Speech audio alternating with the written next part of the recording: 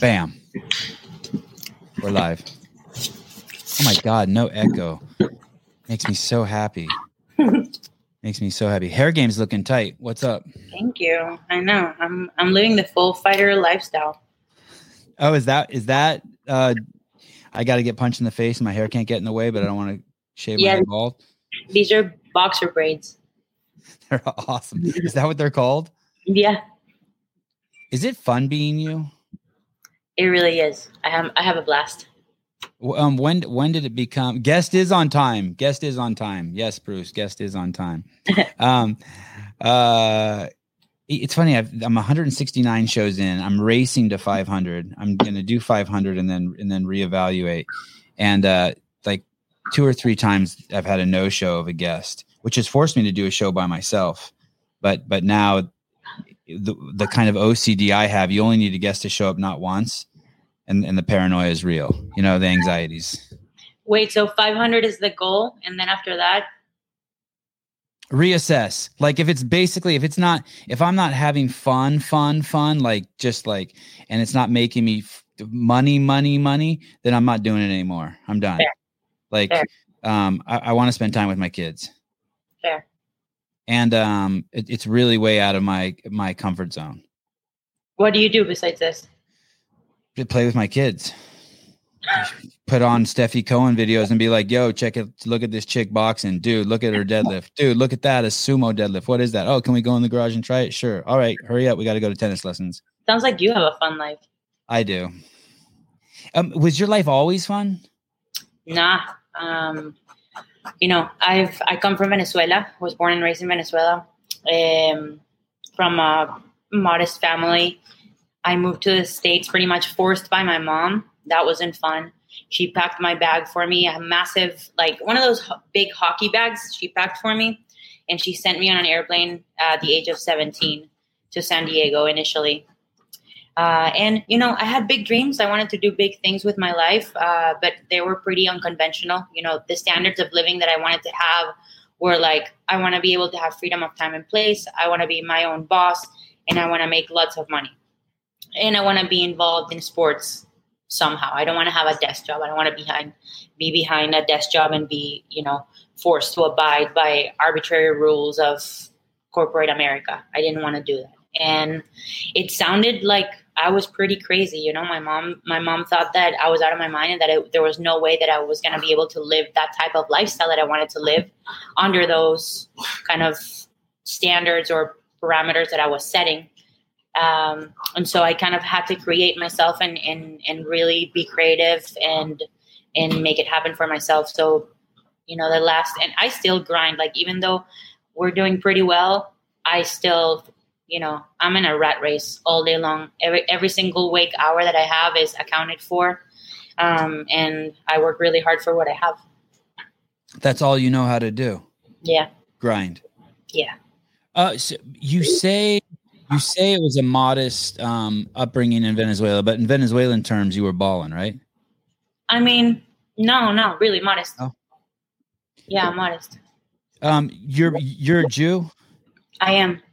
Your family escaped Nazi Germany? Is that how you end up in Venezuela? Yeah, my grandparents did. So they were born in Romania, and they walked all the way from Romania to Israel. It took them 2 months, boat, train, car, walk, horse, donkey, whatever it was. Yeah. And that's how they made it to Israel. And then in Israel, they got it. My grandmother was a teacher, and she got a phone call from somebody there in Venezuela saying that they needed a Hebrew teacher and a director, like a principal. And so she moved to Venezuela and helped fund the first Jewish school in Venezuela. Do you know what year that was? No idea. Listen, people, 40s? 5 years before Hitler started fucking slaughtering Jews, there were fucking more Nobel Prize winning scientist Jews coming out of Germany than any type of science explosion anywhere, anytime in the history of the world. Those people were fucking on top of their game, killing it, contributing to society in a way, E equals MC squared shit, photosynthesis, Otto Warburg. Metabolic disease. I mean, Otto Warburg's dad was a physicist. I mean, And then 5 years, bam, they're rounding these fuckers up and killing them. What's crazy is just the resilience that the Jewish people had as a whole, as a society, and how they were able to bounce back from that, and make lives of themselves. Even, look at my grandparents. I mean, fuck, they just moved to Venezuela, packed up a plastic bag probably, and Nuts. and just started their life over there. And same way for a lot of people their same age. And people that actually went to the Holocaust, like so we are kind of like the last generation that got to interact with people who went to the Holocaust. It's our grandparents that are mostly all either dead or dying. And we used to have, like, every month we used to have a Holocaust survivor or somebody who lived in that time period come when senior year of high school, come over to school and give us a talk about their experience. And the most memorable one for me was this woman. She was a grandma of one of my closest friends in high school. And she had to have been like 12 or 13 when she was in the concentration camp. And they played a game with her and a bunch of the other kids that lived in her villa or in her house. And they pretty much put them in the snow barefoot and told them they basically said, whoever sits down because you're tired or whatever, because you're uncomfortable, if you sit down on the ground, you get shot. And everybody else sat down, got shot, and she stood. And to punish her, they cut every single one of her toes. And then she moved to Venezuela and, made a killing, built her empire, and was super successful. But it's interesting. It's one of those stories I can't empathize with. And I'm the great empathizer. I can't. Of course, yeah. It's so difficult to conceptualize that type of suffering. It's nothing that none of us are ever going to experience. Not even similar, It's crazy. Those of you who don't know Stefi Cohen, it's crazy how much Stefi Cohen videos I watched in the last few days. I was tripping that you were friends with Noah. That was crazy. It's such a small world. But anyway, sorry? We went to school together, Noah and I. Yeah, it's nuts. I can't wait to hear about the first time you guys met and what that was about.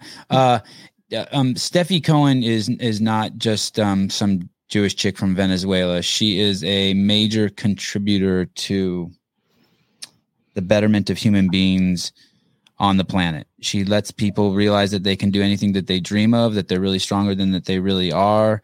She is history will tell, but she's a modern day, what's the guy's name? The guy who broke the 4-minute mile. She's a modern day Roger Bannister. She's the, there's the guy, the Fosbury Flop guy. I mean, she's done some really cool, fun things with her life. And now I don't know, how old are you? I'm 29.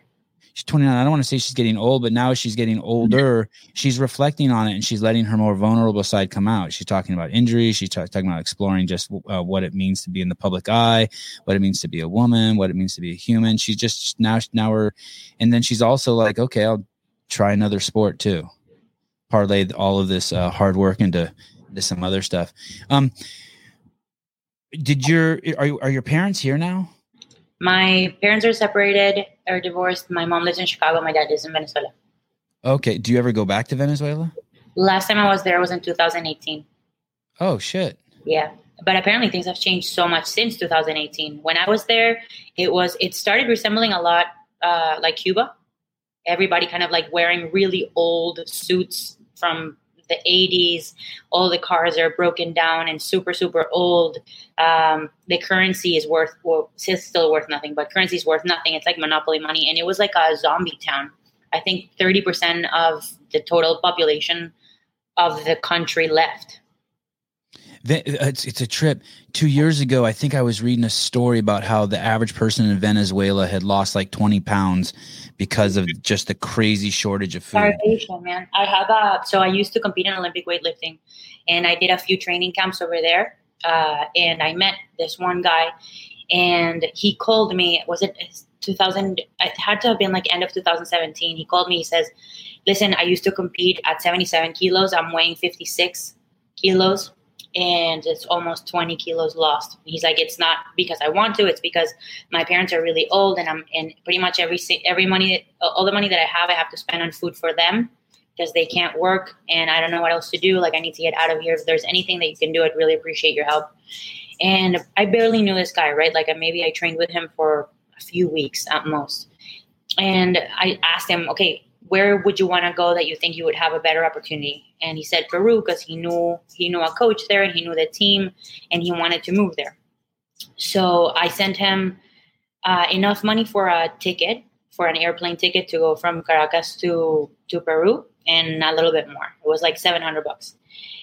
And a couple months, he said, thank you. He was super appreciative. And then a couple months later, he gives me a call again. He's like, hey, I just got to Peru. And I'm like, what do you mean you just got to Peru? It's been 2 months. And he's like, yeah, I decided to split that money between me and 2 other friends and just hitchhike rides and take trains and buses instead of flying.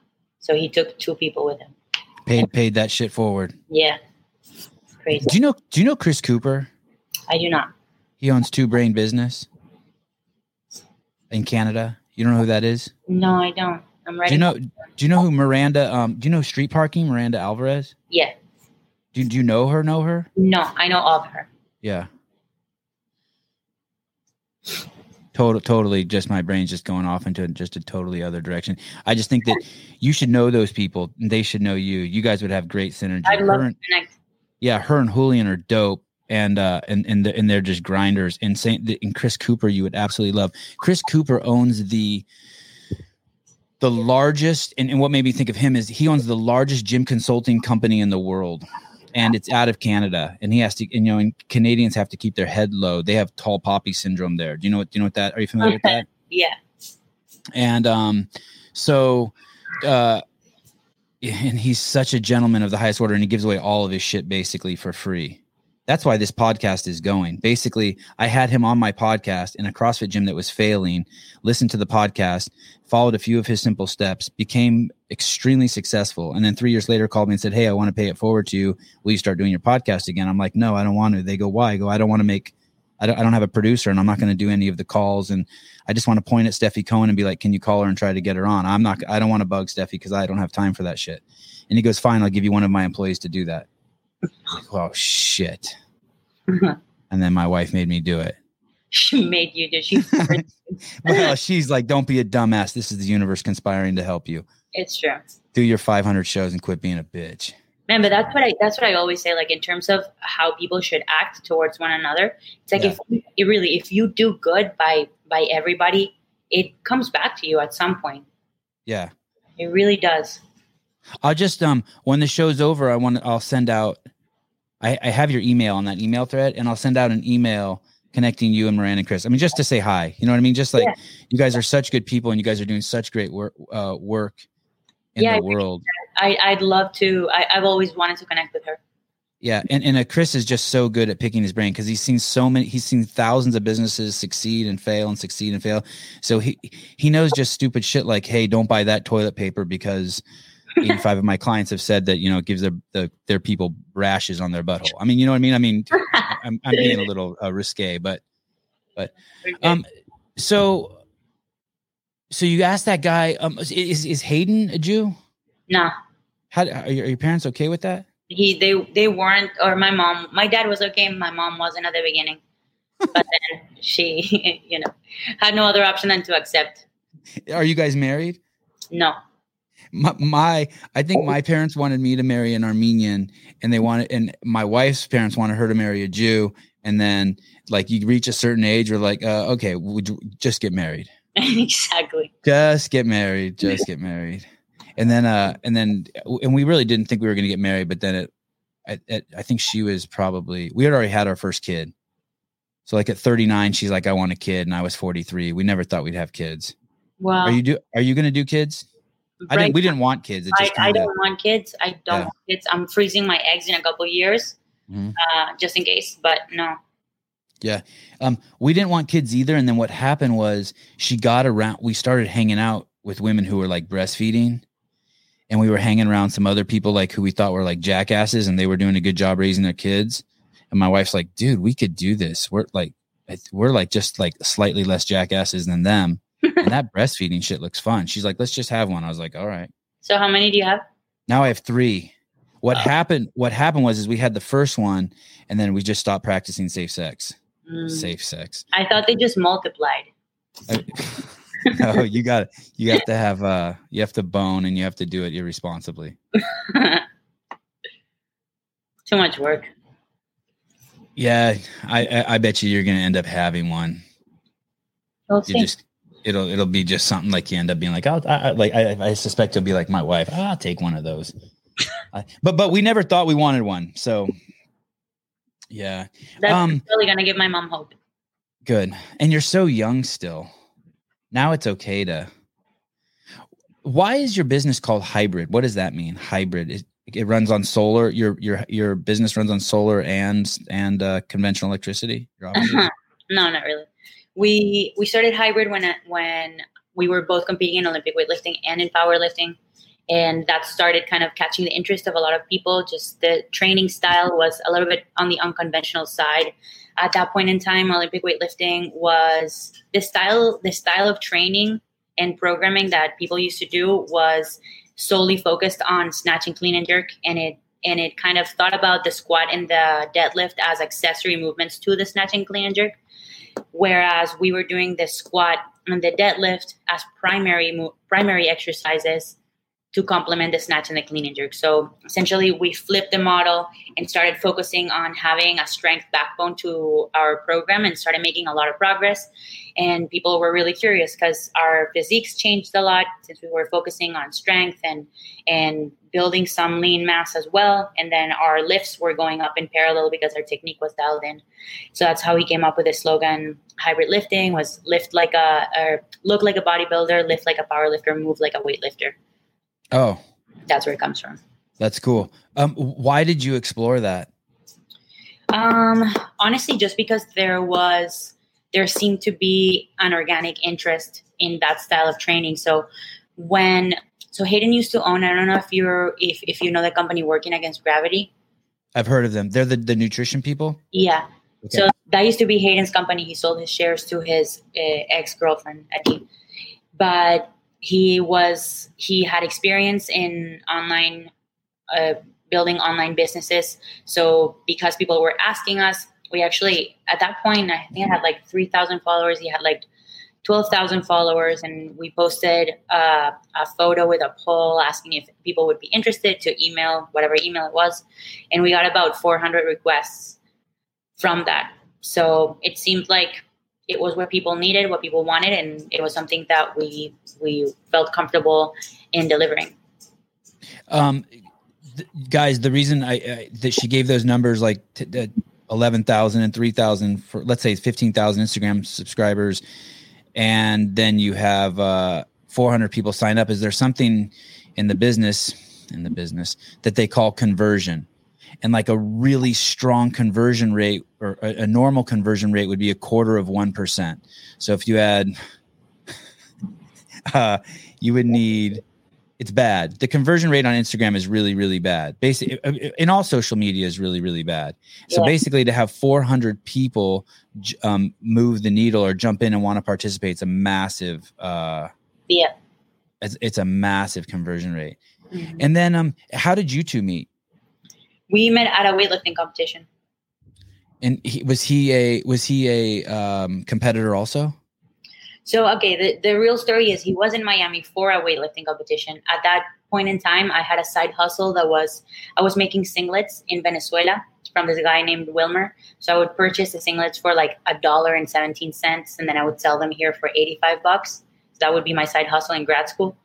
And he saw that I was selling singlets. They were actually pretty cool. So he messaged me asking for one, sliding in the DMs, and then inviting me for coffee. Did he really? No. He admitted afterwards that he didn't really want a singlet, that he wanted to go on a date. Wow, that's awesome. It was interesting what you were saying that you wanted as a kid.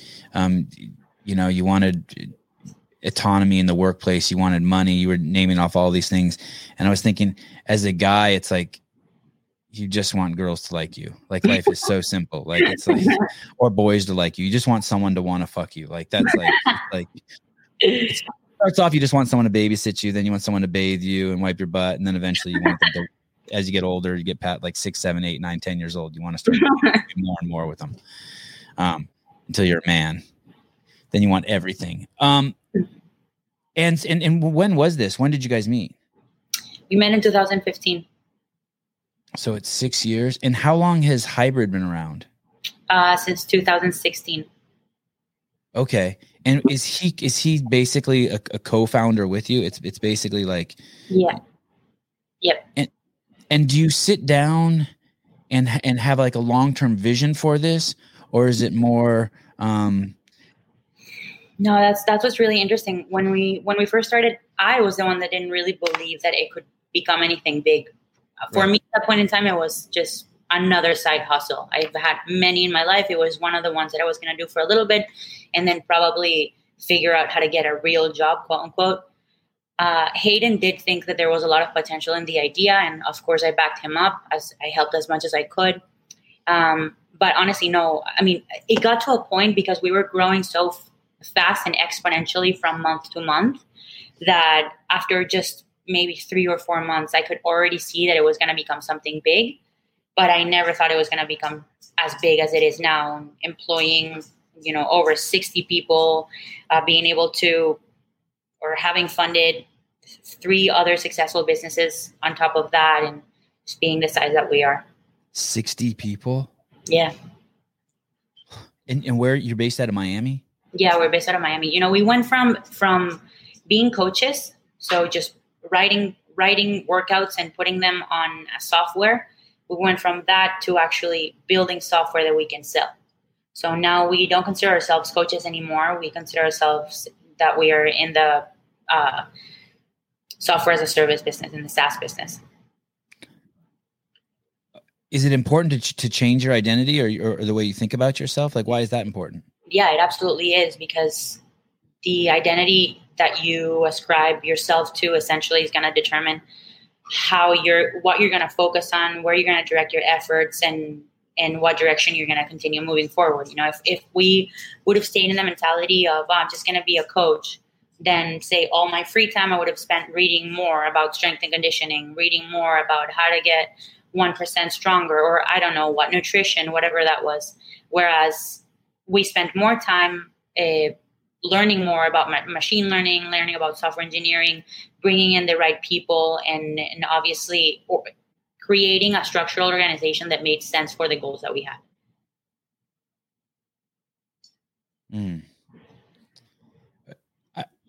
I'm 49. You're 29? Yeah. Yeah, you may have just explained something to me that I've been digging around, wondering what's the importance of it for 40 years. Did you ever want to be anything when you were a kid?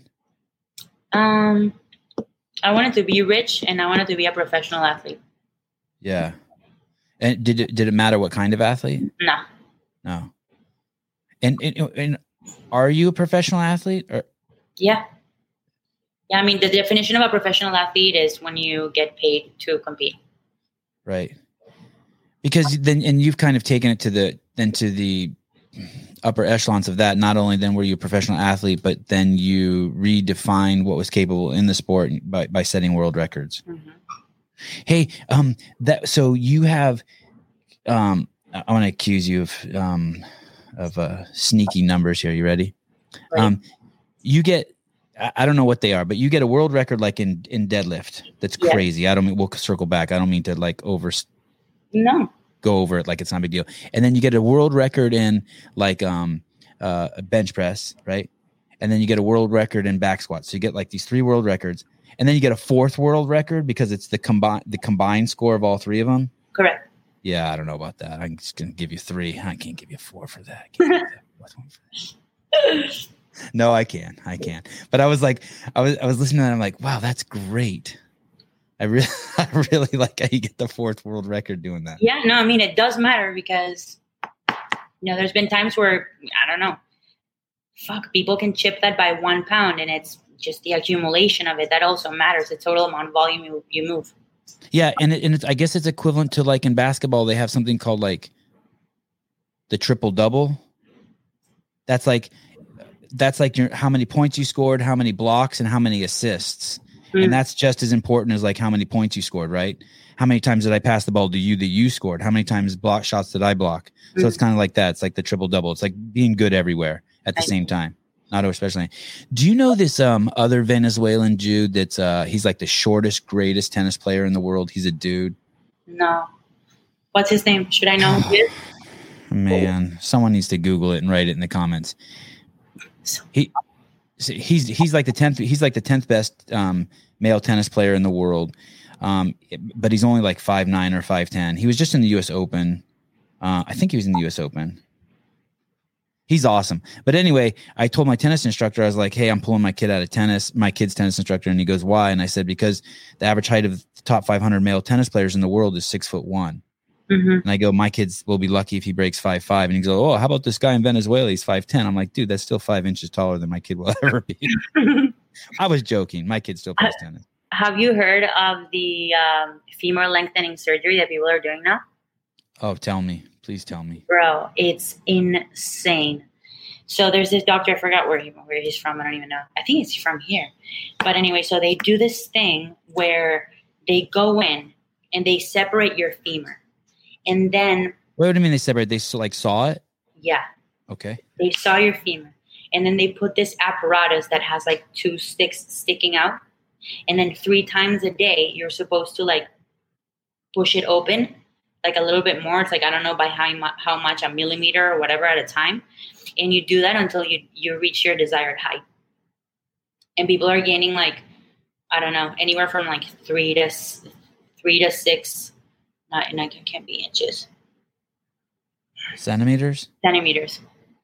No, way more than that. Way more than that. So inches, yeah. 3 to 6 inches. Oh, someone said Diego Schwartzman. Yeah, you should reach out to him. That's another one. Look at me. I'm like a matchmaker. Sorry, Hayden. Don't worry, Hayden. He's probably he's gay. He's gay. I don't know if he's gay. I wrote him down. Do you have an opinion on that? On the leg? My immediate harsh judgment is I disapprove. Right, yeah, no. I think that's way too extreme. And people I saw the results, people don't walk the same after that.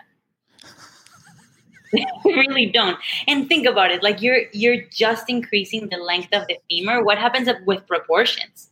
How is that going to affect everything up and down the chain? Now you have a femur that is 5 inches longer. Your tibia is still the same size. I know. So I had that same surgery on my nose. Right. Thinking that it would make me smell better. And look how it fucked me up. Took off all my weightlifting got fucked up. My center of mass. My midline got screwed up. So you come to the United States. You came by yourself? Yeah. At 17? Yeah. You can't call me sexist. You can't can you send a 17-year-old girl, pretty girl to the United States by herself? Yeah, apparently. Who looks after you? The school. I was sleeping in the dorms. So at least I had some structure. Guidance. And were you a good student? No. School was really difficult for me my entire life, especially I was bilingual. I managed English fairly well, but it was still really difficult for me to learn and retain information in English and then get used to the testing methods here with the Scantron and multiple choice. Like we didn't have that back home. It was mostly short answer. That's interesting. Do you still have trouble retaining information in English? In English, yeah. Like for example, I can memorize an entire song in Spanish in maybe 4 or 5 times that I hear it. And a song in English, it'll take me a few days. Wow, that's fascinating. My first language is Armenian. I'm amazing at remembering numbers and like math and but I English shit, like I can't remember a movie I watched like a week later. It's like people be like quoting lines from it. I'm like, what's that from? They're like, dude, it was the movie we saw. Yeah. Wow. I'm learning all sorts of stuff. So no, I wasn't really a good student. I was an average student, and if I really, really, really, really applied myself, I wasn't a good student. How old were you when you learned English? I went to a bilingual school all the way from kindergarten all the way to high school. Wow. Can I get shorter so my snatch distance to the floor is above is short? Now people are getting all excited about making somebody taller in the comments. Can you see the comments? No, I can't. Oh, it's if you go to the Sevon podcast YouTube station, you could see them pop up if you want. Stefi, would you say that ATG knees over toes or 90%? I don't even know what that means. Do you know what that means? Grass, Devon, come on. Oh yeah. Stefi, would you say ass to grass, knees over toes or 90%? Oh, does that mean like when you're in the bottom, you're catching it in the bottom of the hole, should your knees be over your toes? Yeah, obviously there's no other way. If your ass is all the way down to the floor, there's no other way for you to be in that position if your toes aren't over your knees aren't over your toes. There you go. See, duh, Gershwin, duh. She almost rolled her eyes at you, dude, but not quite. In the video that you made with Heber and Mars. Oh, what's crazy? That wasn't my porn, guys. That was an ad from your YouTube that I just opened.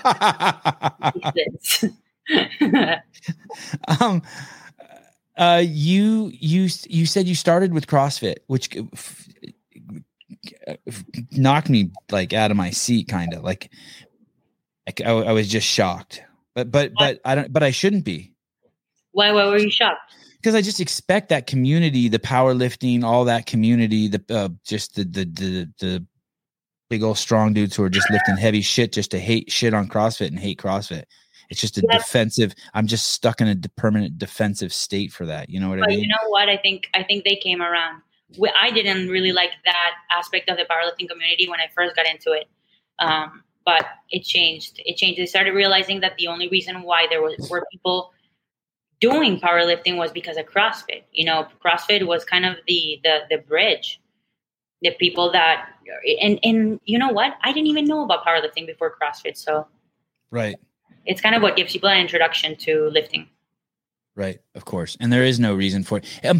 Greg Glassman said this thing one time to me. He said, if you're going to help your cardiovascular capacity, if you want to help your cardiovascular health, you have to make some risk with orthopedic calamity. Meaning like I get off the couch and there's a chance I'm going to be injured. Right? And then there's people like you and Matt Fraser and Tia Toomey and this. I don't know if does the same thing you do, but the half door guy that fought on your card. Yeah, they take this shit to extreme. I guess there's me driving my kids to school, and then there's the Formula One guys, right? Yeah. In that Formula One race car, do you know who Alexander Volkanovski is? Sorry, I'm all over the place. Do you know who that is? No. He's 2 or 3 fights away from being the greatest living fighter alive today. He's the lightweight champion in the UFC. He's 23 and 1 Australian guy, and he got COVID and he got pretty sick from it. And I was explaining to him, I said, hey, and he was telling me about how much carbs he eats, right? Because he works out to what do you say? He works out to fuel his needs, right? And I said, hey, a Formula One race car goes 200 miles an hour, but if it hits a pothole, it's fucked, right? And if you eat a shitload of carbs, you're going to have a lot of hormonal reaction. Would you agree with that? No. No? Okay. Well, this is what I told him, so you can unfuck me in a second. I told him if you eat a lot of carbs, especially refined carbs, you're going to get a lot of insulin in your system, and that insulin in your bloodstream affects your don't worry, you can say anything nasty to me. I'm unoffendable. No, go on. That if you get a lot of insulin in your bloodstream, anytime you increase the traffic in your bloodstream, you affect the ability of NK cells and T cells to do their job. And so you may appear to be fucking just healthy as shit, and you may be like pushing the outer limits. But when you push the outer limits, when you do more than just get off the couch and swing the other way, like a Stefi Cohen, Alexander Volkanovski, a Matt Fraser, that there becomes a point where it's dangerous. I'd be willing to use a different word. Your thoughts, ma'am? I know that was a lot. I mean, my thoughts on the whole insulin chain and it affecting somebody's long-term health or short-term, long-term health. Immune system specifically. Immune systems. Okay, so I'm not very well versed in the literature as far as carbohydrate or processed carbohydrates leading to a decrease in immunity, essentially. But I would have to read up on that. But I don't know. Usually, like I lean into the direction of everything being multivariant. If he was experiencing a decrease in health or a decline in health, likely it's a multitude of factors. I don't feel like it's fair to blame it on only one thing. Yeah, maybe the processed carbohydrates were contributing already to something pre-existing that he had that led to the decrease in immune factors for him. But it's unfair to blame it just on one thing, you know? And he would have had to be consuming a crazy amount of them as well. It's the excess of that too. Right. Let me word it a different way. And how heavy did you start deadlifting before it became dangerous? Like what was the first amount weight you ever deadlifted? Did you deadlift like 95 pounds one time? No, I always deadlifted more than that. I think the first time that I maxed out was like 225. Oh yeah, shit. What did I see? I saw some number that the first time you ever sumoed, you sumoed 315. Is that true? 315. That's fucking nuts. That's 5 pounds under my max, and I could be lying. Sometimes I wonder when I tell people that I deadlifted 320 once, like I wonder if I'm lying. Do you ever wonder if you're lying when you're like, yeah, I deadlifted 545? Do you ever feel like sometimes true? I accidentally lie by like 5 pounds. Sometimes what you undersay it by 5 pounds? No, it's plus or minus 5 pounds. Sometimes for some reason I know I'm lying, but sometimes I like say 540 just because I don't feel like saying 545, and sometimes I say 550. I don't know why. Interesting. Yeah. I mean, it's weird. Okay, so the first time you deadlifted, when did you start deadlifting? And you're like, okay, this is like fuck, these vertebrae better be all lined up in the right fucking way. So like, when did I start realizing that I was getting fucked? Yeah, well, I don't know. Did you get fucked? I mean, yeah, it sounds like you've had some back issues. Yeah, I did. I think it was like 2 years in. So right after the beginner gains stopped and I was starting to have to work really hard for improvements in my max, I think that's when it started kind of falling apart a little bit, and I started having to adjust my strategy to stay in one piece.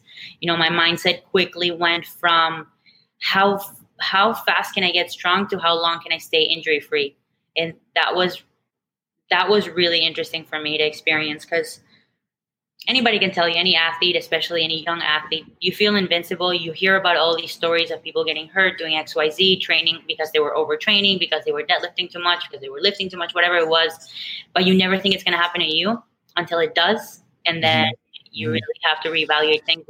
And something as simple as programming, organizing your training, periodizing your training becomes a really complex algorithm, because now there's all these other variables that you didn't account for, like your right hip bugging you, like your left knee being all wonky, like your right freaking ankle falling apart. And you have to figure it out again and again and again and again. Every training cycle, something different hurts. How heavy were you deadlifting when that happened, when the beginner gains started going away?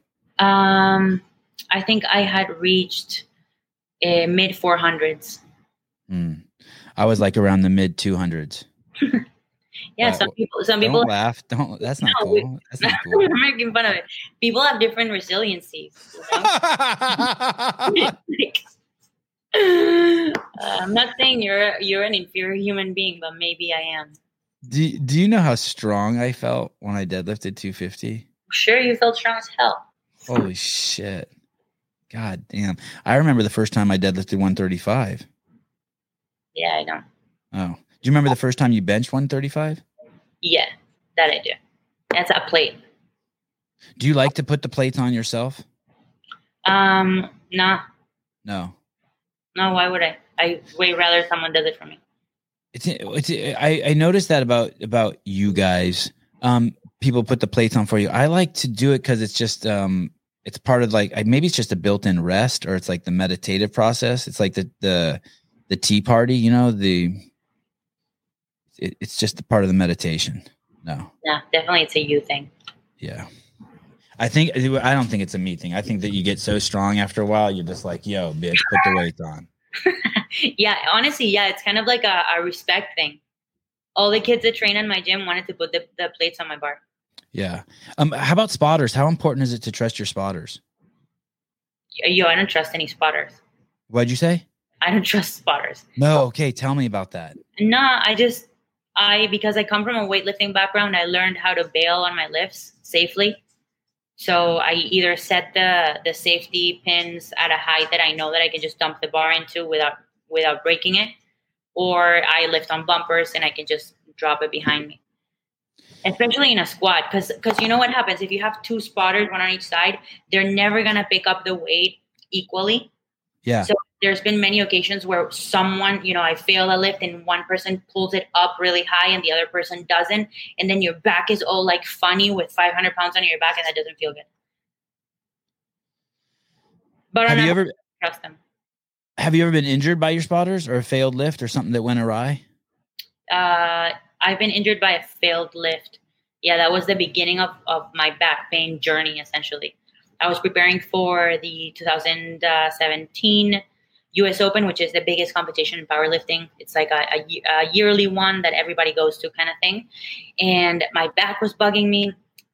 And I don't know. It's so funny because I was in physical therapy school at the time. And if anybody else in my position would have come to me for advice, I would have given them a completely different advice than what I was doing. So I just was hoping that it would magically go away, that I would magically come into training and it wouldn't hurt. I just kept increasing the amount of ibuprofen that I was taking all the way to like a gram before traiing, which is extremely excessive. And yeah, it was just one of those days. Hold on. Wait. A gram. So 1,000 milligrams of ibuprofen. Ah, yes. Okay. Thank you for doing the math for me. Thank you. Way too much.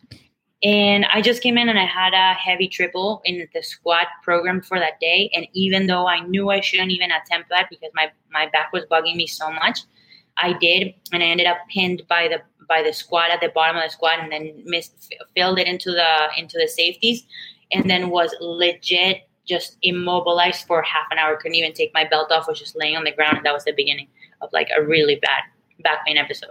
Did you cry? No. Do you cry? Yeah. Did you ever hurt your back so much that you had to like to pee, you had to crawl into the shower? No, but I've hurt my back so bad that I needed help putting my pants on and off and tying my shoes. Yeah, I got you beat. Yeah, man, fuck. I was in a hotel room and I don't know what happened. I hurt my back. But you know what's crazy? So then this friend of mine who's a doctor, I was in there for 2 days in this hotel room, and I would have to crawl into the bathtub to pee. I was so fucked up. And then this doctor said, hey, I just gave you a prescription for Flexerol and Vicodin at the CVS. And it was 1.5 miles away. And I just fucking bit a rag and forced myself to get dressed. Yeah. And for me, whenever I'm hurt, I want to start sweating.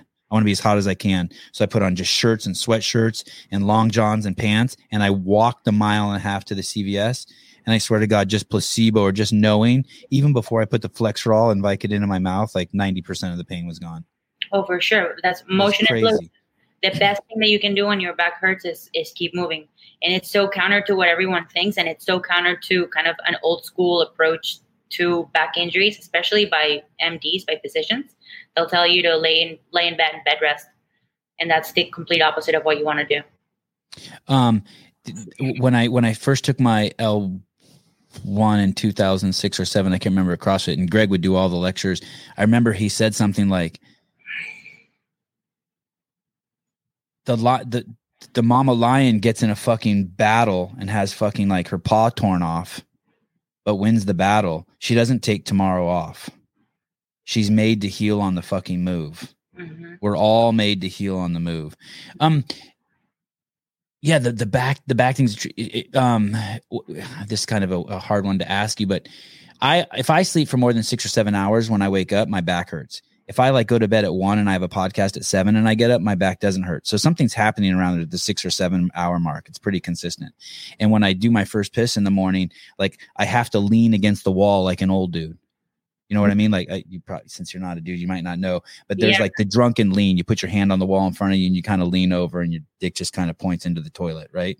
Huh. Well, I wouldn't talk like this to you like this, but I know you're a doctor and you're okay with this. Totally fine. It's appropriate. But within an hour, it goes away. I have my first cup of coffee. I open the blinds. I walk around my yard and pick up dog poop. You know, I have my routine, you know, with the bags, and I'm perfectly fine. Do you have that? Do you wake up in the morning? I don't know what the female equivalent is to leaning against the wall to pee. For me, it would be leaning into the sink to brush my teeth. Oh, and you struggle with that in the morning? Not anymore, but I used to. Like when I had really bad back pain, I used to. How long? So you're all good. How long was that been going on for you?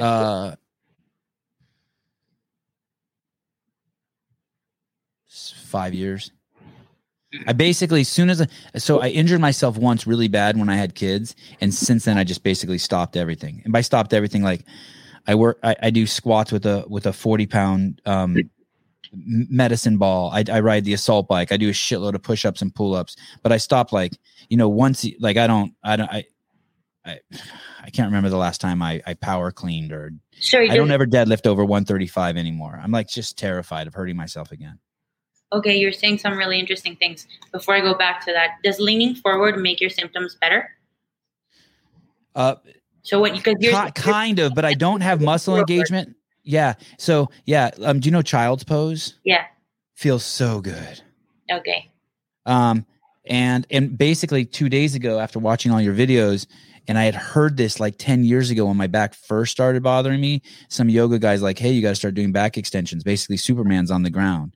And I heard you say in an interview, I don't know if it was with that 4-hour work week guy, I think. Yeah. Tim Ferriss. It was. Yeah. Who? Tim Ferriss. Yes. Yeah. And you said something about there being a correlation between people who can hold a back extension and having good backs. I was like, fuck. Thank you, Stefi. Yeah. People have been telling this for 10 years, but when I heard you say it, it stuck. Yeah. So yesterday I started doing those. It's not a matter of back strength. It's low back endurance is more important than low back strength because the muscles of your back are postural muscles that are supposed to be on all the time. So that's how you should be training them. But yeah, I mean, you said some interesting things. I mean, there's two kind of approaches when it comes to evaluating and treating low back pain. There's a structural or mechanical approach, and then there's a psychosocial approach. Usually therapists lean in one direction more than the other. The beauty of being me is that I don't treat people. So I don't have any vested interest in either camp or either form of treatment. I'm completely unbiased, and I'm just basing my opinion on facts, on what I've read on the most recent literature.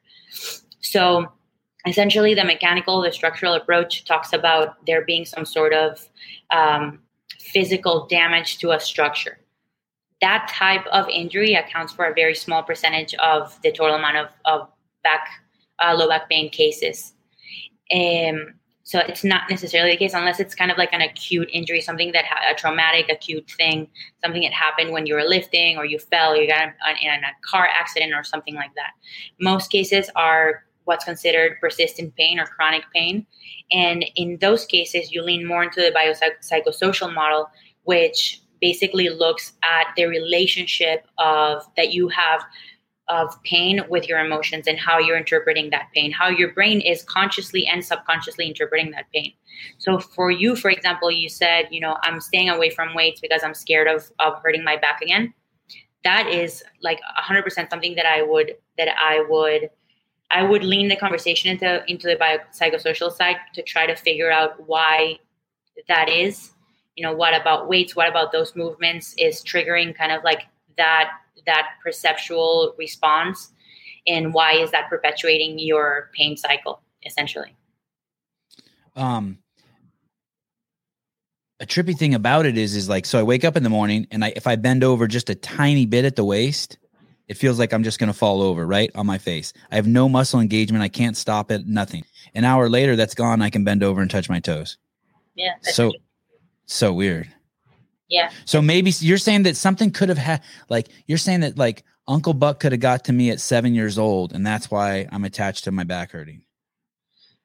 I I mean, maybe, or maybe it had nothing to do with your back. Maybe it had something to do with something else related to pain. So, for example, the way I like to explain this is as pain as a smoke alarm. So this was a concept that I learned from Dr. Greg Lehman. Basically, what he says is that when you comparing pain to a smoke alarm means that when there's smoke in your kitchen, for example, and something's burning, your alarm goes off, but maybe you're just making bacon, right? But the alarm is there to tell you there's a fire. But in this case, the alarm is just being overly sensitive and it's telling you that there's a fire when in reality it's just smoke. Or maybe it goes off for no reason. Maybe there's not even smoke. Maybe you're just boiling vegetables, and that the evaporation of the air for some reason triggered the alarm on. So that same thing happens to our brains. Sometimes there's no perceived threat or danger, yet our brain is interpreting a situation as threatening or dangerous, when in reality, there's nothing there for you to be afraid of. Dr. Lorimer Mosley also talks about that on one of his TED Talks in one of his lectures, I can't remember. But he's a neuroscientist. And he's telling a story about one time that he went out hiking and a snake bit him, a poisonous snake bit him. And he'd been on that mountain many times before, and he just thought that it was a branch that brushed his leg. And a few minutes later, he was passed out on the ground, and his wife found him, took him to the ER, and it appeared that he had been bitten by a venomous snake. A couple of years later, he went to the same trail, and he effectively got just brushed by a branch. And his reaction was like, he started screaming. He was panicking. He was like holding his leg. He thought that he had been bitten by a snake, and it felt as if he got bitten by a snake. And it's just that built-in kind of preservation, self-defense mechanism of your brain that tricked him into thinking that he was experiencing pain, when in reality it was just a branch that brushed his leg. So there's a really interesting kind of memory thing with pain. We know that there's neuroplasticity changes that happen in your brain after you experience pain. Like you start actually forming these connections in your brain that prepare you in case that you encounter a situation like that in the future. And in some cases, it turns up the sensitivity of your brain to external stimuli. So I'm so susceptible to something shit like that. Most of us are. It's a yellow hardback book. The author is Stefi Cohen. The name of it is Back in Motion. Back in Motion. Why isn't there an audiobook of that? I looked and I couldn't get it. I know. Yeah. We just haven't done that. I've been writing another book. Hayden? I'm not that. Hayden can do it. You think? Hayden Narrated? Dude, we started the podcast, but he doesn't have to narrate it. He's the what is he? Hayden's the he's the business guy. He's the startup guy. Yeah. Hayden, get that audiobook done. I'm gonna tell him.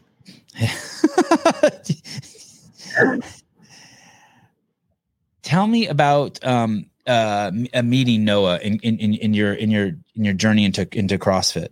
Like, what school were you at? Was he always smiley and nice? All that shit. He was. Did you guys date? No. Okay. I didn't close. I wasn't interested. Of course he was. I'm kidding. Oh. Yeah. So we met at the University of Miami. We were both in the same program. It was the exercise physiology undergraduate program, and he was in one of my ex-phys classes, I think. And I knew that he went from actually playing water polo with a buddy of mine, with Fortu. He was on the water polo club team or whatever it was. And then I remember he went from he was ripped but skinny and small. And then all of a sudden he started getting bigger and like super jacked, and CrossFit started popping, and he started being, one of the cool guys that everybody wanted to hang out with. And I was playing soccer with a female club at the time, but it was like recreational soccer, and was really itching to try something competitive again. I wasn't ready to let go of that part of my identity, really. I thought I was, but I wasn't. So I asked him about CrossFit in one of our classes, and he said that he trained at Peak 360, that I should just stop by. I was only 3 miles away from campus. I had a bike. So I biked there and was happily greeted by Noah. He was being his bubbly, welcoming, friendly self. And yeah, that's kind of how I got my introduction into weightlifting, into CrossFit, and Was Guido your instructor there? Yeah, What's his last name? Trinidad.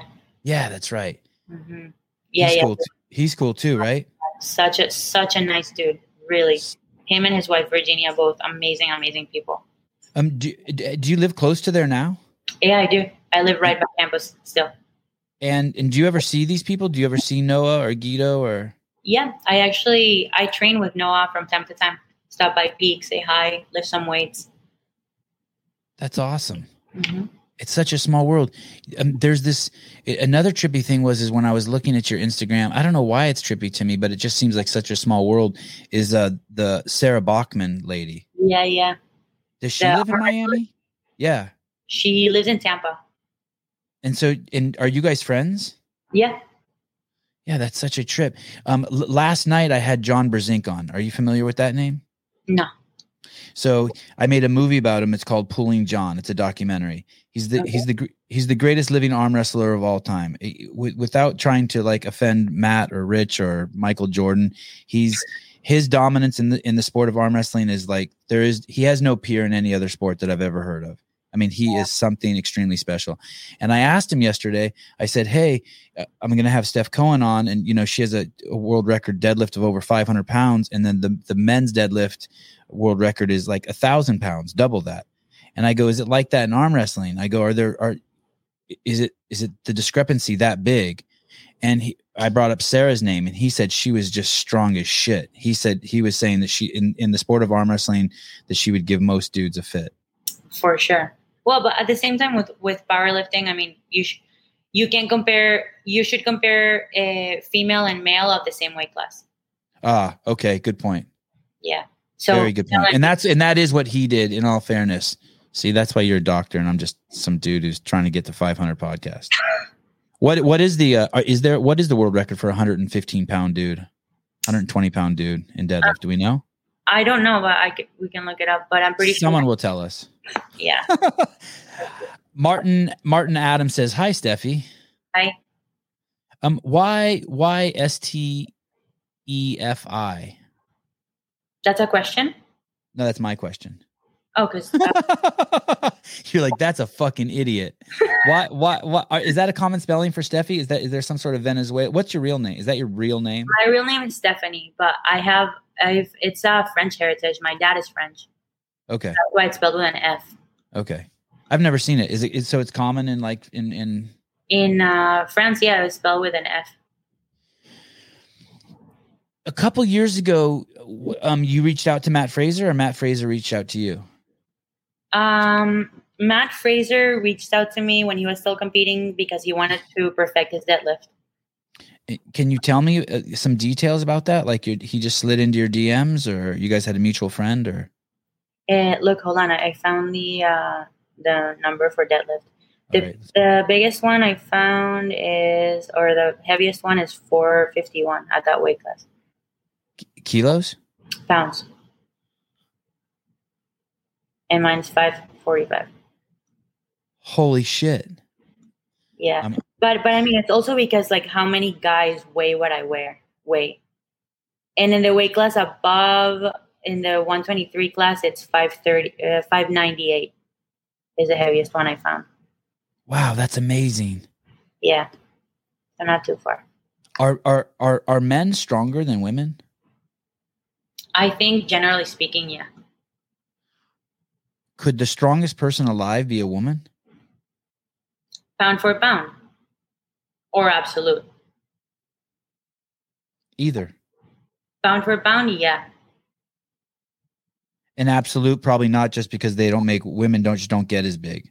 Yeah.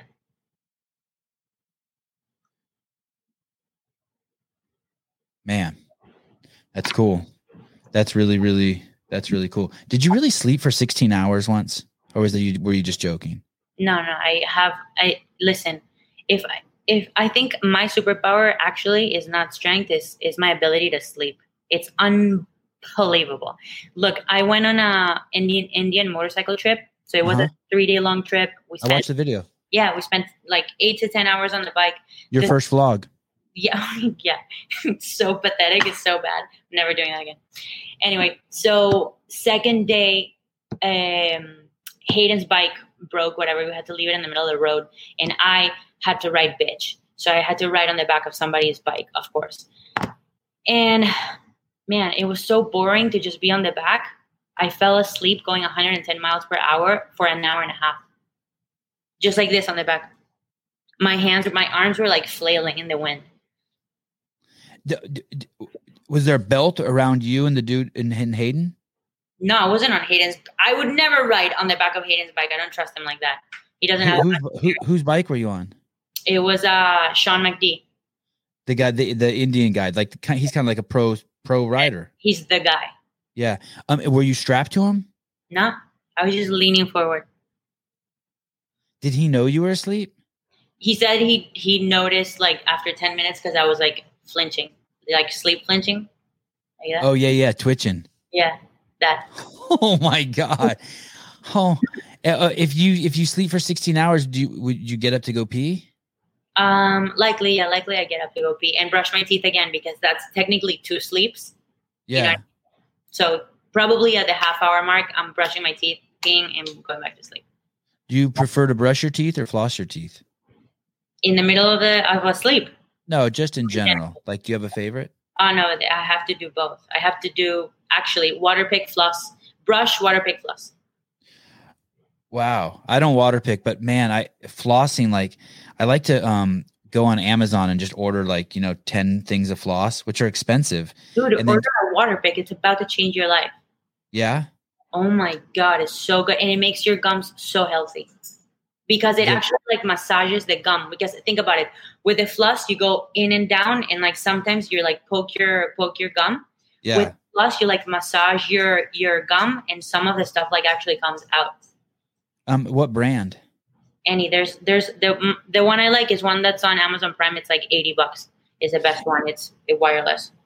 Isn't it a pain filling up that water container and moving all and having it sit on your? You know what's a pain? To lose your teeth. Think about it. You only have one set.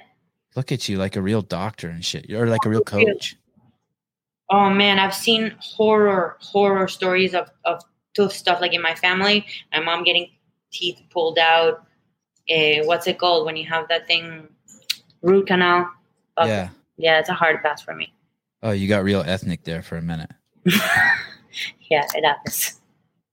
I like to have just dental floss everywhere, in every car, in all the glove boxes. One of those. The junk drawer. Yeah, just like that. Yeah.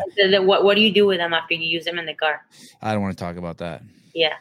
The console, don't it? I put it on the floor. How did you know that? I put it on the floor, and so and then my wife will get in the car, and there'll just be little strings all over on the floor on the mat. That's disgusting. Just sloppy. Just so sloppy. It's a guy thing. I think just guys do shit like that. Picking their nose and just tossing it anywhere. Yeah. I'll wipe it on my leg. No problem. No, that's not okay. I just wipe it on my leg. Oh, that's not okay. I'll wipe it on my sock. Hey, at least I outgrew eating it. So did you feel comfortable giving? So tell me about that again. So Matt calls you, or Matt slides into your DMs. Yeah. And he says, "Hey, Stefi, I'm Matt Fraser." You see the blue check mark. You're like, "Okay. Oh yeah, this is the CrossFit guy." You get back to him. You personally get back to him, or does he have to do what I do and have to talk to some third party? No, I got back to him. And then he says, "Hey, I need help with my deadlift, or I'd like to talk to you about deadlifting." Yeah, he said, "I'm a big fan. I'll be in Miami. For Wadapalooza. I would love to stop by your gym and get a deadlift session in with you." And then he comes, and is any part of you scared that you might hurt another, like what works for you won't work for someone else? And it's Jesus, it's like me bringing my car over to your house and asking you to paint it. And it's like a $600,000 car. You're like, fuck, I don't know. I'm a good painter, but Jesus. No, not really. I'm confident in what I know and what I do. Yeah, that's dope. That's exactly what I was asking. God, I'm trying to think. I guess that's how I feel about parenting. I'm kind of a borderline know-it-all about parenting. I feel so confident in how I'm raising my boys. I might need to ask you some questions about that then. How to raise Hayden? Yeah. He needs a lot of help. He's stuck in Canada currently. Did you know that? No, tell me about that, and then we'll get back to Matt. I love it. Canada and UK and Australia can go fuck themselves as far as I'm concerned. Listen, we flew back from Dubai, and he got banned. He got a 10-day ban because Canadians weren't allowed in the UK, and that was where his layover was in. And so he had to go back to Canada, spent a week there with his family. His parents said he hadn't seen him in a while, and then he lost his passport. In his passport was his visa, and now he's 10 months stuck in Canada. Yeah. Fuck. How did he lose his passport, and what are you going to do? Are you going to put on a singlet and go over there and get him? Bro, listen, that's why I was asking you about parenting. What are the repercussions of someone losing their passport and their visa and then being stuck away from home for 10 months? Is that really true? I know the story's true. Is that really true? He's not going to be, you're not going to see him for 10 months? I mean, we can meet in another country. He can't there's no way to cross the border? He can't drive or some shit? No. Fuck, it's weird. Why can't he just go to the embassy and get all new shit? Dude, exactly. And especially because it's a visa that already exists. It's not like they have to do all the background check and all of that. That's already been done. I don't understand why the process is like that either. Oh shit, I figured it out. Why? He wants you to come there and marry him so you can bring him back. It's all a ploy. It's all a ploy. He wants to put a what's the song? He wants to put a ring on it. And we're engaged. Can you do that then? Can you just go over there and? Bro, I'm not married. I'm not getting married for those reasons. That's against my morals. Do you have morals? Yeah. Are you religious? I consider myself more like a stoic. What's that mean? I live by the principle of doing good by others and just doing what's right, giving back, having virtue, being just. That. Not getting caught in things of the past, trying to help everybody around me. How did you find that? What, stoicism? What was your introduction? Ryan Holiday. Ah. Yeah, Ryan Holiday was. I think I read his book, The Obstacle is the Way, first. And that was kind of my introduction. I never, I was raised in Judaism, but I was never really religious. I enjoy certain aspects of Judaism, like just the fact that there's holidays that bring families together. There's a lot of, good quote unquote rules, treat your parents right, treat everybody with respect. Like there's certain things that I really like about the religion, but I don't necessarily ascribe to believing in a God and really in believing the entire story of how everything came to be. I went to that guy's Instagram account, Ryan Holiday, and I watched a few videos of his, and I couldn't help but not like him. He has a very punchable face. But what about him did you not? What about what about him did you not like? I don't think he has embodied what he's teaching. I think he's a classic. He's teaching what he needs to know the most himself. He doesn't consider himself a stoic. I asked him that question on my podcast. Oh, you had him on your podcast? Yeah. Okay, interesting. Okay. I don't know him that well, but I saw some stuff that he had written and I thought, oh, this is really cool. I'll check out this guy's thing. And I was like, this guy I don't feel like he's created space and stillness in his life. I feel like he's still that he's a bit of a train wreck. For sure. And I think he's a writer, he's an author, and he's a businessman, right? Like he is, and there's still value in what he does, in the sense that he's pretty much filtering and consolidating hundreds of thousands of years worth of information stemming back from Marcus Aurelius and other philosophers, and putting it in a way that's easy to understand. Like, if anybody listening or yourself even, have you ever read like original text from that point in time. It's like really, really difficult to decipher. Like I have a book that I try to write. I can't remember, Epictetus, and it has a bunch of just original text, and I just can't read that. So reading it from him and him being able to analogize some of those stories to stories that I can grasp that have happened in the last 50 to 100 years, that there's value in that. But yeah, he doesn't claim to even be a Stoic. I was curious about that as well. He just really enjoys learning and reading about it, and that's kind of how he got started into writing about it. Do you know anything about Taoism? Darwinism? Taoism with a T. There's this book. It's called how the fuck can that slip my mind? The author's name is Stephen Mitchell, and it's the Tao Te Ching, TaoTeching. I think that's what it is. 3 words, Tao Te Ching. Okay. And Stephen Mitchell did the translation, and the pocket edition is like, I think it's everything that. It's amazing. It's the most amazing book ever written. Wow. Okay, I'm gonna read it. Yeah, you'll be stoked. You'll carry it with you everywhere. It's little like this. Ooh, okay, I like that. Yeah, you'll like it. You'll love it.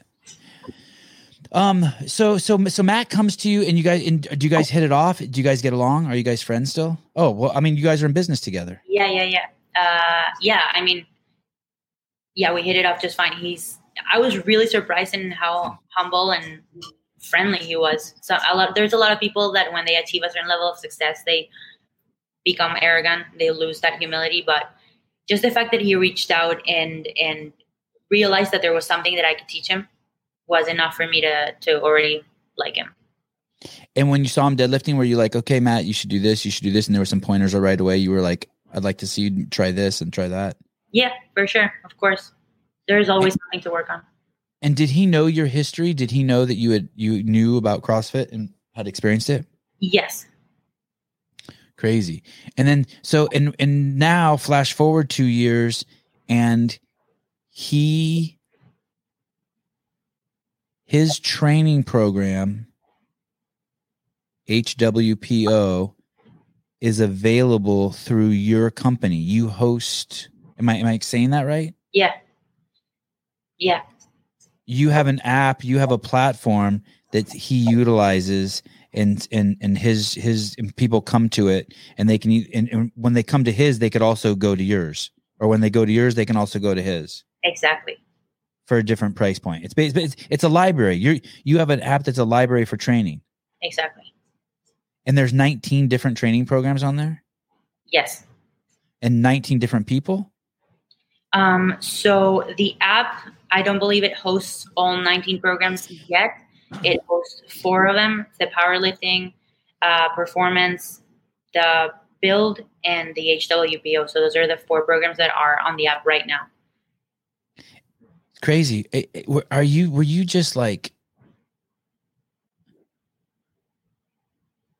were you just like beside yourself when this thing launched with you and Matt? Were you like, holy shit, this is like peanut butter and jelly? Yeah, pretty much. I knew it was gonna be a really good partnership from the beginning. I mean, it's crazy. It kind of is like what needed to happen for all the communities. For sure. And we've been doing this for so long, really, that obviously anybody can do it on their own. Matt could have done it on his own easily and been successful as well. But we've worked the kinks, for the last almost 6 years. We've been in the space, and yeah, we help each other out. And it's a pretty symbiotic relationship. It speaks volumes of your program. I mean, I don't mean this like Matt's above you in any way. I mean it in the fact that I know Matt, and I know the CrossFit community more than I know you. I definitely seen you around, but it was so limited. It was just by happen chance over the last, 10, 15 years. Mm-hmm. But obviously I've been steeped in Matt shit, right? Cause it's CrossFit, right? And that's where I was, that's where I worked.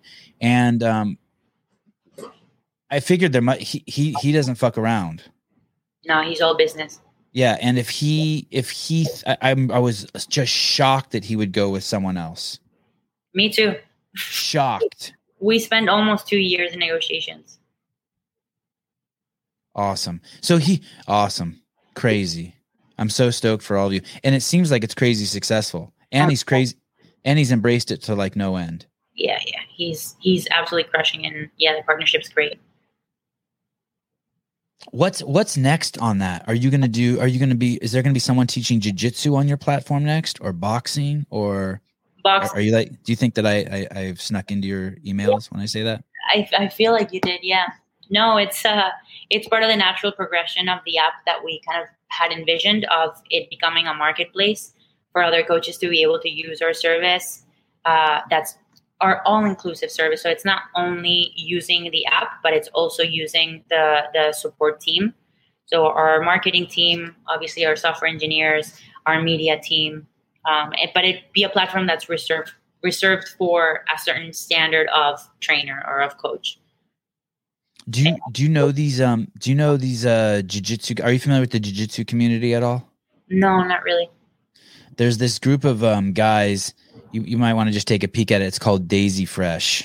Daisy Fresh. Yeah, and they're out of Mount Vernon, Illinois. And it's basically this guy.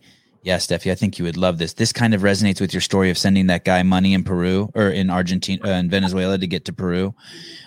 This guy basically just rented out an abandoned dry cleaning place, and he started letting young boys stay there and sleep there overnight. And this guy was a black belt in jiu-jitsu, and he started just training them in there. Wow. And they basically had, barely running water, no heat, no cold. And now 8 years later, like the best jiu-jitsu guys in the world are coming out of this fucking abandoned dry cleaning place. It's nuts. The story is nuts. It's called Daisy Fresh. There's a YouTube series. It's called Daisy Fresh Season 1. It's so cool. It would be a fun thing to watch like at 10 o'clock at night with your arm around Hayden, like when he comes back in 10 months. 10 months. I feel like this is going to be really inappropriate that I say this, but I feel like 10 months is too long to be away from your mate and like other suitors could slip in. I mean, you know what? I'm not concerned about that at all. No, not. I mean, you shouldn't be concerned. I'm talking. He should fucking be concerned. No, I mean, I'm so focused on what I'm doing right now, boxing, that it's honestly, I hate to say it. I feel bad saying it, but it's almost like a blessing in disguise, because I haven't been able to give him that much attention anyway because of how busy I am. I train. So today I woke up at 5 a.m. I had training at 6:30. I had to go to the office, film a bunch of stuff, come back here, do the podcast, and I'll have another training session at 5:30. Boxing, yeah. Do you have another fight lined up?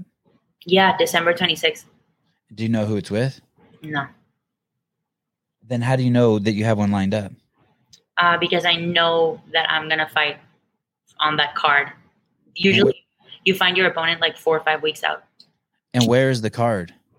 In Switzerland. I don't know what city. In Switzerland? Mm-hmm. Can't you just fight in Miami or Vegas or some shit? Yeah, you could.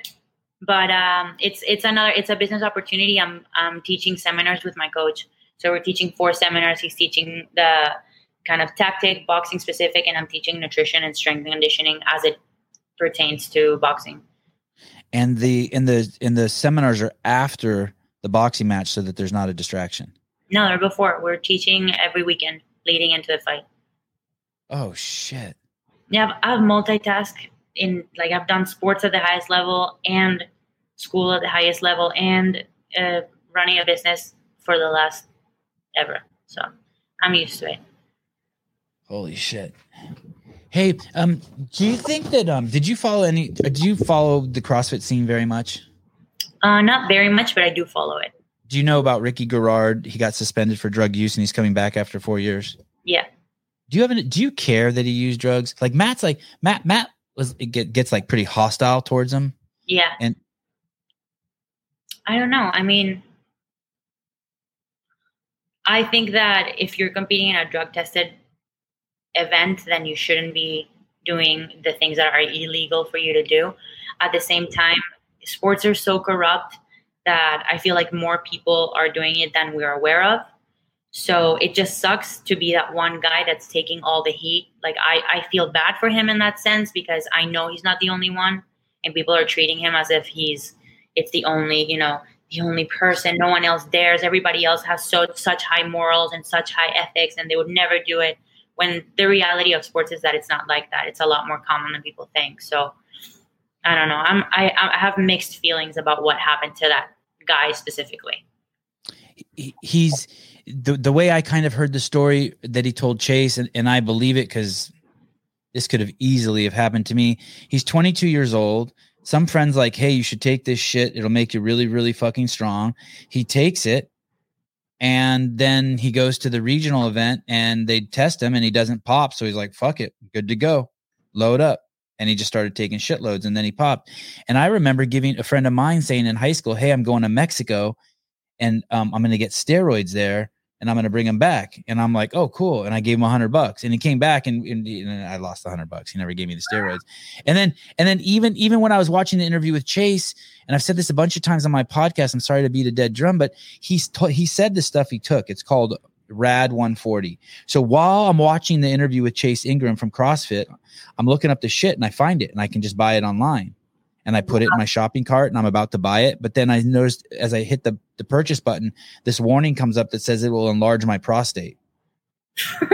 And I'm like, fuck that. I'm 49. Like all my shit's running good. But I'm 49. Like, you know what I mean? Like I drink 4 cups of coffee in a day and it could break my shit. So, I don't know. The only person I think that should be upset is Pat Vellner. That's the guy that got pushed off the podium. Yeah. That kind of sucks because he didn't get the picture and all that shit. I know. Yeah, that is pretty annoying. All right, but you don't know him. You don't know Ricky. No, I don't. But you know it pisses Matt. You know it pisses Matt off. Like when I talk to Matt about it, he comes unhinged. I've heard Matt talk about it. Yeah, he gets on your motorcycle trip, how many times did you drop your motorcycle? Sorry, loaded question. I know stuff. I counted that. I think it was like 15. Dude, it was bad. It was bad. It was so bad. It was so bad. But you know what? I blame them. They didn't ask me what my inseam was, and they didn't ask me what my weight was. And they gave me this monster of a motorcycle because I can lift a lot of weight. But it's not about the weight that you can lift. It's your proportions, right? Imagine I only have this much amount of weight on top of a 1,000-pound bike. Like it doesn't matter how strong you are. It's going to tilt in one way or the other. I can't reach the floor in my defense. Had you ever dropped a bike before that? No. I ride my bike almost every day, and I've never had that happen to me. And the first time you dropped it, where were you? And were you just like completely like, holy shit? I turned the bike on. Everybody turns their bikes on. We're driving. We're moving the bikes from far away in the parking lot to right in front of the hotel door so we can load the bikes up. And everyone's like turning their bikes, leaving, and I'm left with Matt. It's just me and Matt. And I turn my bike on. And as soon as I let go a little bit of the clutch, boom, tilts toward the left. I'm like, fuck. Matt had to get off his bike, help me tilt the bike back up, head over to the in front of the door, and I dropped it again. And that's when I realized, all right, this is going to be a problem. So the first time I dropped the bike, actually, I don't even know if I dropped it this time, but when a bike starts to fall over, you go to war with it, right? Bruh. And it feels like your whole body, it feels like did you try to go to war with it and like feel your back go out or anything? I won a few of those battles. I did win a few of those battles, but most of them I lost. Yeah, it was bad. So this 700 or 800 pound bike would start to go over and you'd fucking buckle down and start trying to go to war with it. Try as hard as I could. From the other side. Okay. I'm panicking because we're running out of time and I have 2 pages of notes. The fish, the fucking 800-pound fish. They go like ass grouper. This is fucking ridiculous. This video.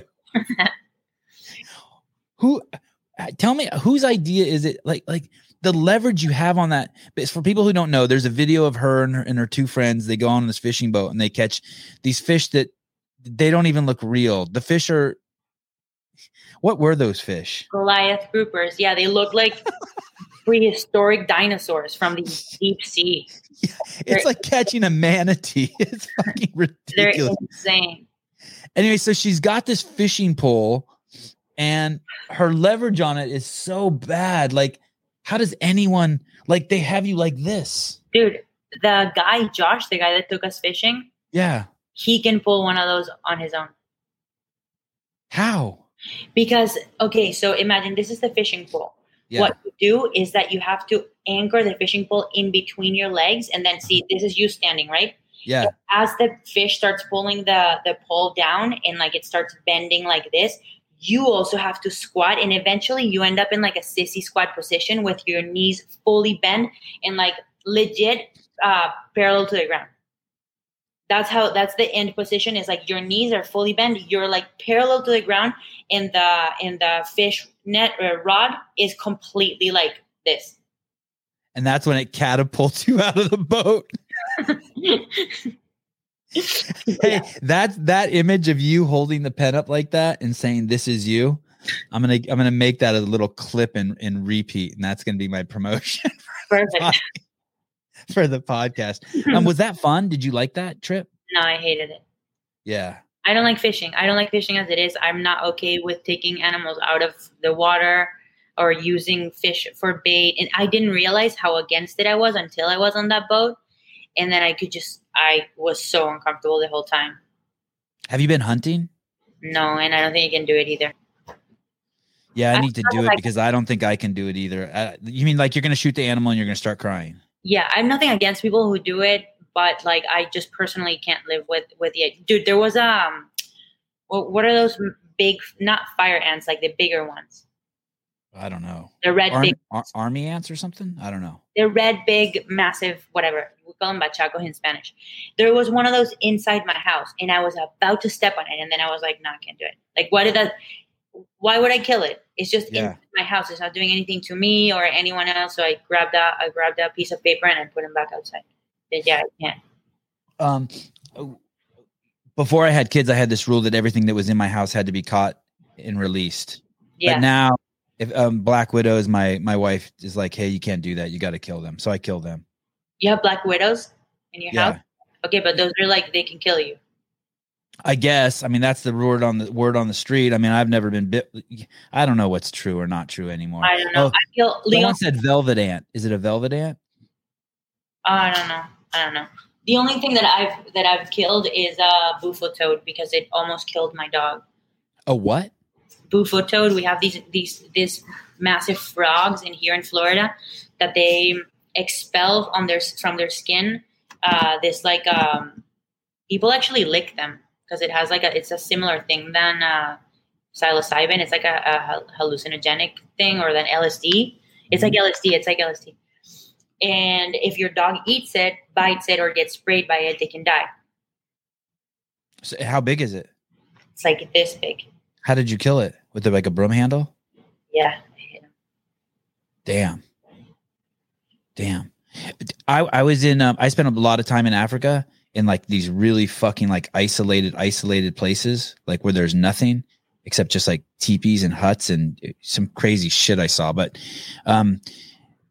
every day at a certain time of day in this one village I was in, this group of ants, you would hear them coming, and they go out in this pack of like 5,000, and you can hear them coming. And then you look out over the desert and you see this black circle that's probably like 20 feet by 20 feet. And it's just moving along the desert floor. And then you can go over and kind of like look at them, and they're like,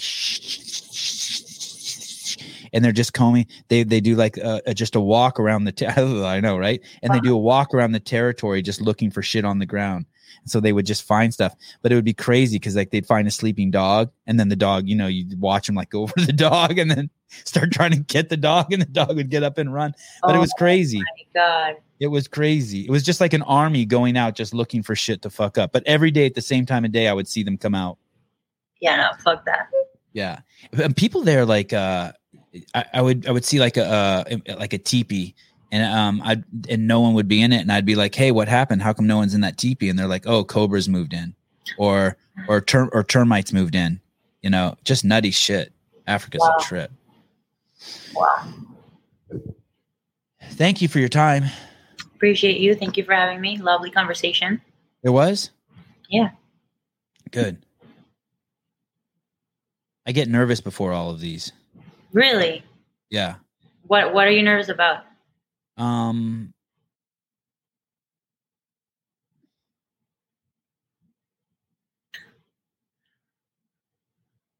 don't know. I was going to make up some shit, but I couldn't feel a real answer coming. Maybe long silences like the one I just had.